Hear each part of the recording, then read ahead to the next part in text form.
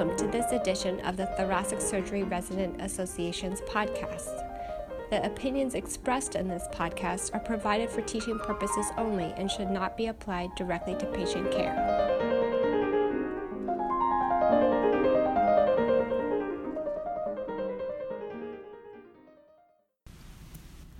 This is Brandy Bro Scully. I'm one of the chief surgery residents at Baylor College of Medicine. I'm here with Dr. Jeffrey Heinle and Dr. George Mallory at Texas Children's Hospital to discuss pediatric lung transplantation. Dr. Heinle is an associate professor of surgery and pediatrics in the Division of Congenital Heart Surgery at Baylor College of Medicine and the associate chief of congenital heart surgery at Texas Children's Hospital. He is the surgical director of heart and lung transplant and holds the Brad and Melissa Juneau Endowed Chair at Texas Children's Hospital. Dr. George Mallory is a professor of pediatrics and pulmonary medicine at Baylor College of Medicine and is the medical director of the Texas Children's Hospital Lung Transplant Program, which he founded in 2002. The program has become the most active in the world, with 191 lung transplants performed.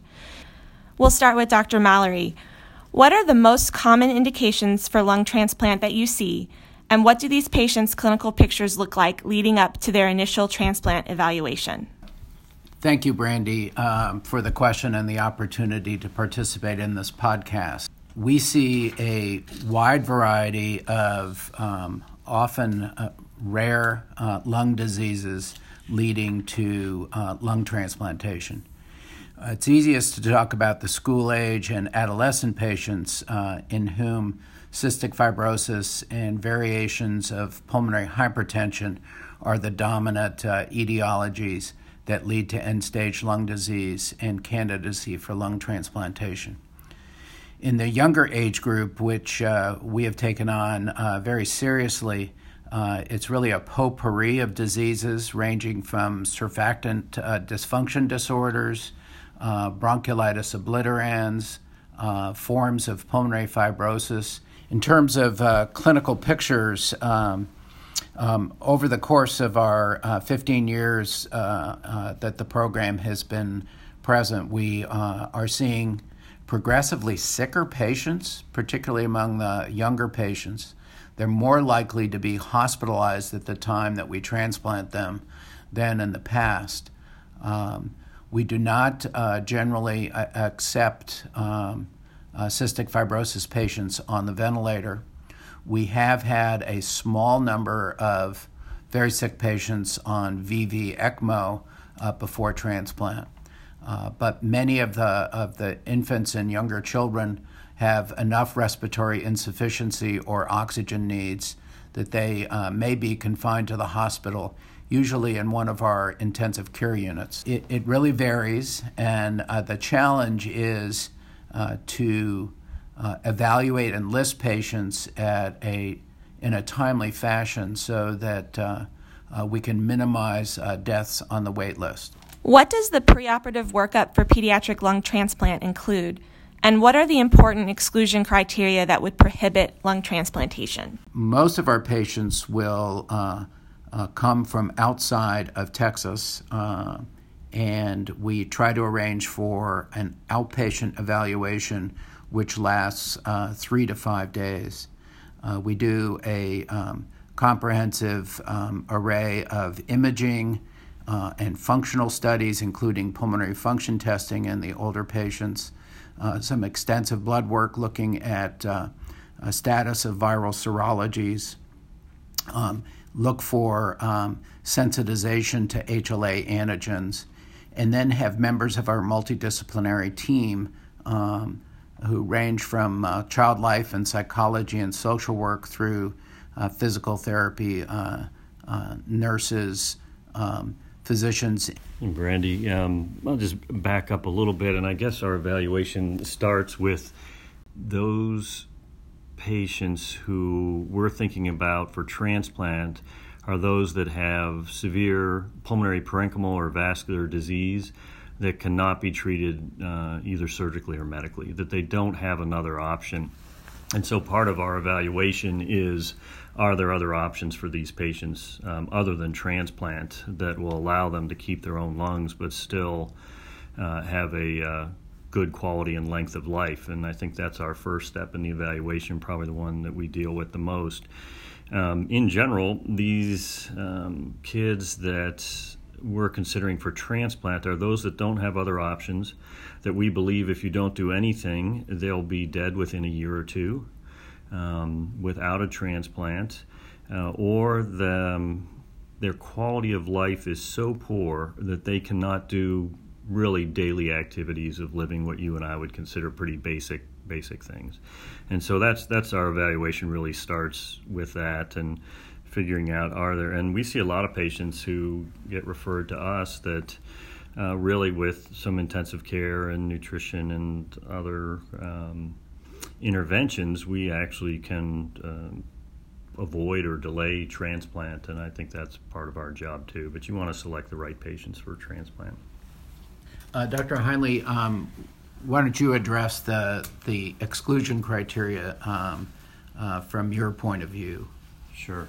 There are, from a surgical point of view, I guess the reality is there's very few technical problems that will prevent you from doing a transplant, although there are some. So from the surgeon's point of view, when we're looking at these kids, really the question is a couple. One is, technically, can you do the transplant? Are there any anatomic issues that are going to prevent you from doing that? Or has this patient had other extensive operations that may prevent that? For instance, it's very difficult for us to do a lung transplant in someone who's had a talc pleurodesis because there's no pleural space. It's not an absolute contraindication, but all these sorts of things get weighed into it. What's the previous operations have been had in the pleural space or in the mediastinum? What's their underlying pathology? So there are some surgical issues. Most of them we can get around, but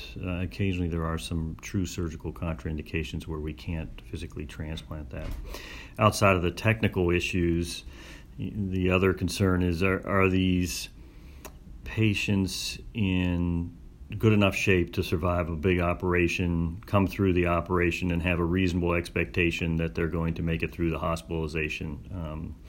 And so, their physiologic status going into the transplant. There are lists of contraindications. I guess George and I would feel most of those are relative contraindications. Many of them you can deal with, but there are some. If you have an active hepatitis C or B or HIV, those patients may not be good candidates for transplantation, and certainly there are medical issues such as those. I think the big picture for us is, though, having a patient that's in good physiologic shape going into the operation, that technically we can actually perform the operation. On the medical side of things, there are a couple of infections that we would consider strong contraindication or absolute contraindications. Burkholderia cenocepacia, which is the species that is unfortunately very prevalent in Toronto. We believe the outcomes are not good enough to justify transplantation. Other Burkholderia species we've taken on, and although there have been some infectious complications, we've been able to manage them. Smear-positive non-tuberculous mycobacteria would also be a contraindication. Let me just address two kind of thorny issues, which is what I call resourcefulness of the family and resources. It ends up that virtually every American citizen has access today to insurance that will be able to support lung transplantation in our institution. There are a couple of southern states whose Medicaid programs historically have not been able to offer a suitable contract for us to be able to accept them. But as we all know, the health care situation is quite uncertain at the present time. Resourcefulness really relates to what a family can mobilize. If a child, a sick child, is going to come from another state, they need to relocate to Houston with a parent. The hospital is not capable of providing that, so the family or their insurer needs to provide for that, and the family needs to be committed to following through. So there needs to be a proven record of adherence. They need to be able to trust the transplant program, and we need a follow-up program, a commitment to a follow-up program. These kids will have to come back repeatedly over time. We know that travel expenses are not insignificant, and so these are all weighed, and we encourage families to raise funds if they need to. But the reality is there are some families with many children, a single parent, meager resources, who are just not going to be able to pull this off. And we're sympathetic, but we don't hesitate to say this is not suitable. Dr. Heinle, what are the operative steps for a lung transplant? And can you share any tips or common pitfalls? The interesting thing about transplant is that you have two operations going on at the same time. There is a donor procurement and a recipient operation, and there's a lot of coordination that goes on between those two, particularly because the donor procurements, it's usually multiple institutions. So we're starting hours and hours before the actual operation trying to coordinate the donor procurement with our recipient operation. And we, as in most centers, will actually send a procurement team from our institution to retrieve the organs. And that's an important team. People think you just go out and get the lungs and come back. It's not that easy. And what we found early in our experience and paid a lot of attention to is having good quality lungs come to you that are procured well, and sort of with a uniform approach to procurement. The technical aspect of sewing in the lung is just that, it's technical. But the outcomes, I believe, have a lot to do with the organ you get, the preservation of the organ, and how you care for that organ. So our procurement team, we put a lot of faith and a lot of emphasis on getting these organs for us in good shape. And for that team, their job is to evaluate the information we've been given, evaluate the actual lung, visually look at the lung, do a bronchoscopy, check blood work. All that is happening at the donor institution. Of course, very important, and we rely on them too for ABO verification, making sure that there's ABO compatibility between the organs, and there is communication between the donor team and the implantation team throughout the process. But that team will go out for the procurement at the same time that we have our recipient operation beginning. And actually, we'll move our recipient into the operating room an hour or two before the donor operation so that our patient is ready to go. And we actually begin the recipient operation before the donor organs are even back in our operating suite. Important for us is limiting the amount of ischemic time, and we do that by trying to coordinate between the two teams and actually beginning the operation here. The recipient operation, the approach to the lungs in kids, we're almost always doing bilateral lung transplant. So on the donor side, we want two good quality lungs. If one of the lungs is clearly bad, we won't entertain those organs. On the recipient side, since we're doing bilateral transplants, we have to have access to both pleural spaces, and that can be done either through a sternotomy incision, or I prefer a bilateral thoracosternotomy incision or a clamshell incision, where we do bilateral thoracotomies. We come across the sternum and euphemistically called the clamshell because we can spread the chest open, but that gives us good access to the mediastinum and to both pleural spaces to be able to do these operations. We do all of our operations on cardiopulmonary bypass. So this is a little different than many of the adult programs who will do bilateral sequential transplants without bypass or without ECMO support. But we anticipate all our children, because of issues with the airway, single lung ventilation, we're doing double lung transplants. We put all these patients on cardiopulmonary bypass and do our transplants on bypass. I think in the big picture for us, it's being very meticulous with the operation, even during the donor pneumonectomies, so that we achieve hemostasis in the mediastinum and in the hilum throughout the operation, because postoperative bleeding can be a real issue in these patients, and we try to avoid massive blood transfusions for bleeding at the end. And of course, on cardiopulmonary bypass, we're anticoagulated, so very meticulous about the hemostasis. But once we've done our thoracosternotomy and get on bypass, then the first step is the bilateral recipient pneumonectomies. And I do bilateral sequential lung transplantations, and I will take the lungs out sequentially. We do that by snaring the main pulmonary artery, dividing the pulmonary artery distally. We divide the pulmonary veins through a staple line, and then eventually we'll divide the bronchus. So once we're on cardiopulmonary bypass, we'll stop ventilation.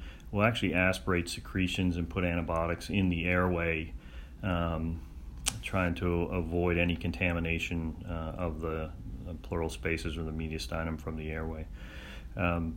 When we've heard that the donor lungs are in good shape, they're on their way, then we'll begin the pneumonectomies. And as I said, we'll divide the pulmonary arteries, divide the pulmonary veins, and divide the main bronchus on both sides. So we're on bypass. There's no lungs in either pleural space. Get hemostasis. We generally irrigate the pleural spaces because we're very concerned about infection and any soiling of the pleural spaces. And then that will have us prepared for the implantation. When the lungs come back to us, they will come in a block. There will be a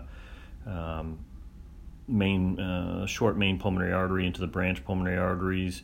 We bring the distal segment of the trachea with both bronchus back with us, and the left atrial cuff with the pulmonary veins. And on the operating, and of course, I guess I should mention also the procurement of the lungs is very important also. And we take great care while we're doing that to preserve the lungs, get preservative solution into both lungs, cool these lungs down. We found that retrograde perfusion in the pulmonary veins is very important, and it's pretty amazing when you're doing that. You put retrograde preservative solution in the pulmonary veins, and you'll see thrombus and debris coming out the MPA. And so we think that's an important part of the preservation. But those lungs then will be preserved. Cold preservative solution will come back in ice. When they come back in the operating room, we again confirm the ABO compatibility, and then we'll bring those organs on the operating room table. And we prepare, if you're doing bilateral sequential, we'll prepare the two lungs separately. So we'll have a bronchus, a pulmonary artery, and the pulmonary veins coming into a small left atrial cuff. And then we will implant those sequentially. We're keeping the lungs cold. They're not perfused while we're doing this, so we keep them cold during the implantation. And we will sew the bronchus. We'll do one lung at a time, sew the bronchus in first, and then the pulmonary venous cuff, and then the pulmonary artery cuff on one side. We'll pack that lung in ice, and then we'll go to the other side and in a similar fashion put the other lung in. When we're done with the bronchial anastomosis, our anesthesia colleagues or pulmonary colleagues will come to the OR, do bronchoscopy, clear the airway of secretions, confirm that the airways are widely patent. And during this time, during the final anastomosis, these patients are rewarmed on bypass. We start our inotropic agents, and we think coming off bypass is also important for these lungs too, because the reperfusion period when these lungs go from being cold and having no flow to then being reperfused, there is the potential for a reperfusion injury. And we have developed a protocol that we use and are pretty adherent to, where we try not to overinflate the lungs or use high pressures. Barotrauma is an important issue in these lungs. So the anesthesia is very cognizant of that and tries to avoid high airway pressures. We start inotropic and vasopressor agents on our kids to help us with the blood pressure, so that we avoid giving large volume infusions as we're coming off pump. We think volume and a lot of fluid is bad for the lungs. And we try to avoid high FiO2s. We'll limit our FiO2 to 50% or less because of potential oxygen-free radicals and the concern for reperfusion injury with high oxygen levels. And then we generally wean from bypass over about 10 to 15 minutes, so we don't just suddenly come off bypass, throw all the flow at the lungs, and expect them to work. We will take some time to wean off bypass slowly, avoid high pressure in the lungs, high flow to the lungs, and assess their function as we're coming off cardiopulmonary bypass. And then just most of these, all of our patients will put on prostaglandin infusion to help with perfusion in the lungs. We also fairly routinely use inhaled nitric oxide, one for the pulmonary vasodilation, but also it seems to improve the VQ mismatch in these lungs and helps you avoid high oxygen pressures or really trying to beat up the lungs to get them to work. So pretty routine, we'll do prostaglandins, vasopressors, inhaled nitric oxide, and a slow wean. What does the postoperative course look like for these patients? What are some important considerations for their management, and are there any specific complications to look out for? This area, the postoperative course, is a very intense time. The family is very emotional. The patient is critically ill. So communication among stakeholders is very important. So it begins when the patient comes out of the operating room. The anesthesiologist, the surgeon, the pulmonologist, and the critical care physician. So 4 different groups are there at the bedside to hear the details of the operation and the most important updates as to gas exchange, ventilator settings, and particularly pressors that have been needed. We then come up with a plan which usually involves a bronchoscopy within the first 12 to 24 hours, followed, if graft function is suitable, by early extubation. This is a time where communication is very important. Whether the chest tubes are putting out significant amounts of blood, whether there's any air leak, the cardiopulmonary situation, particularly in the pulmonary hypertension patients. But we like to move along fairly quickly. The antibiotic regimen has been set preoperatively. We now have mastered the problem of penetrating the parallel universe of the anesthesiologist by a very clear, color-coded communication of antimicrobial approaches. And that's one of the roles of the early bronchoscopy, is to get a new bronchoalveolar lavage specimen. We do blood cultures on admission to the ICU, and about 20% of the time those blood cultures are positive, usually for one of the resident pathogens in our cystic fibrosis patients. We try to get the patients out of bed, try to get their GI tracts working, converting intravenous medications to oral medications. We begin education of the patient and family early on, and my recommendation to the parents during this time is to keep their seatbelts on. We have to watch out. There are a whole variety of complications that can occur early on, and not being surprised and being ready to intervene is really kind of critical. From a surgical perspective, Jeff, what do you look for? Sure. These are long operations. Some of it is just the coordinating and the time that they're in the OR waiting for the donor organs, but some of it is they're actually long operations. You're on bypass during this time, and so they have long bypass runs, long operations. So we manage all these patients in the cardiovascular intensive care unit afterwards. We feel this is the best place because we deal with cardiopulmonary bypass every day in that unit. So part of our protocol is the first 48 to 72 hours they'll be in our cardiovascular intensive care unit. By that point, we're usually over the early post-operative cardiovascular changes, and we're focusing more on the lungs and immunosuppression and rehabbing and getting these people up and moving along. And so then generally they'll transfer out of the CV-ICU in 48 to 72 hours.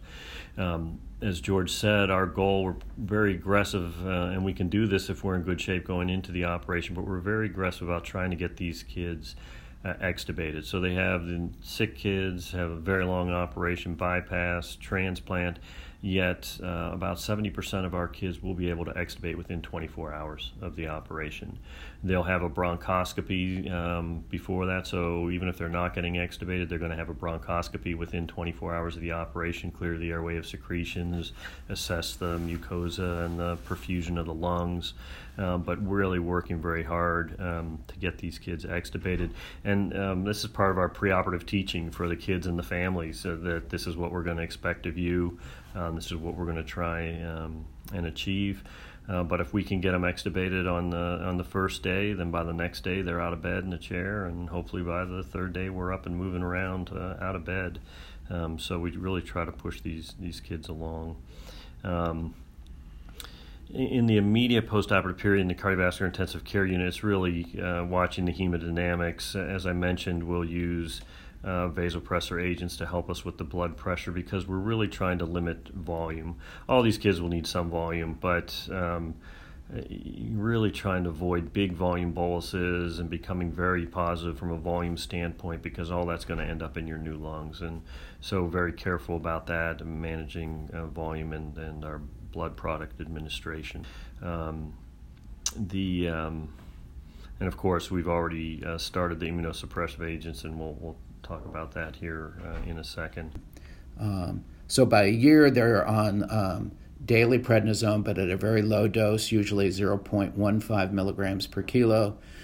We titrate the tacro levels down very slowly over time, and the mycophenolate, we also, unlike many programs, have done therapeutic drug monitoring and adjust the medication to make sure that we're getting detectable levels, but avoiding toxic levels. We think this helps for the long term. Thank you, Dr. Mallory. What is the current long-term outlook after pediatric lung transplantation? This is obviously very important, and Jeff's contribution to our approach has been extremely important. One of the things that's become even clearer to me after 27 years in the field is that many families come into the transplant situation with unrealistic expectations. It is true that the child with cystic fibrosis will never have CF in their lungs again, but there are a new host of very important and potentially serious and life-ending complications that occur. For me, it's really remarkable to see these kids who pre-transplant are really very miserable, and their quality of life is so poor, and what you can offer them in terms of quality of life and what they're going to be able to get out there and do. And I'll just reemphasize what George said, is that our anticipation is not that we're going to do a transplant and these kids are going to go home and live in a bubble. Our anticipation is you're going to get a transplant, you're going to do well, you're going to go back to doing things other kids do, getting back out there going to school, playing sports, whatever it is you want to do, but get them back to leading relatively, I guess, normal lives, but getting back out there and doing it. And it really is remarkable to see what can happen. I'm also going to reemphasize George's comment about education of the family and the team. These are a lot of complicated issues. We spend a lot of time with the families, making sure they understand what we're trying to achieve, the importance of nutrition, rehab, the importance of them being involved, the importance of taking your medicines forever. And we emphasize this in our adolescent population too, where they're at some point going to be responsible for their own care. So I think that cannot be overstated, the education that goes on for these families. Well, Dr. Mallory and Dr. Heinle, thank you so much for talking to me today. For more information about this topic, Dr. Heinle and Dr. Mallory have co-authored a chapter on pediatric lung and heart-lung transplantation in the 4th edition of Pediatric Cardiac Surgery, edited by Konstantin Mavroudis and Carl Backer. And thank you again for talking to me today. Thanks, Brandy. Thank you, Brandy.